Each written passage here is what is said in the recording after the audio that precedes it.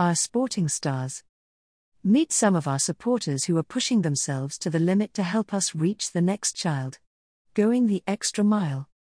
Yorkshire man Robert Thewlis and his mother, Susan, made a pact to lose weight together.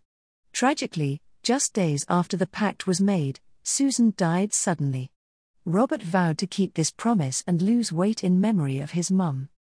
He set himself the challenge of running more than 600 miles this year to raise money for Mary's Meals and has lost an incredible 7 stone. Mostar Run.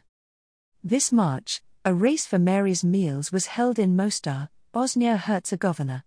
An impressive 160 runners took part, enabling 80 children to receive Mary's Meals for a whole school year. Basketball Bonanza.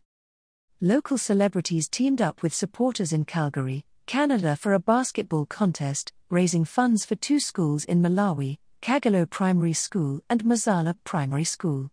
Team Mazala emerged victorious with an 85-68 win. However, the real victory was for the 260 children who are now guaranteed a daily meal. An incredible $4,172.74 was raised during the event.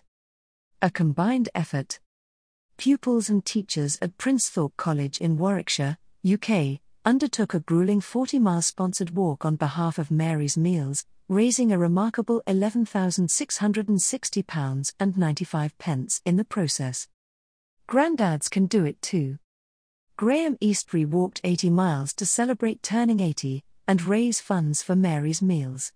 He walked all the way from his local parish church in Eastbourne to Canterbury Cathedral in just 8 days. Thanks so much to all the sporting heroes from around the world who are putting their best foot forward for Mary's Meals. Brought to you by Audio Harvest.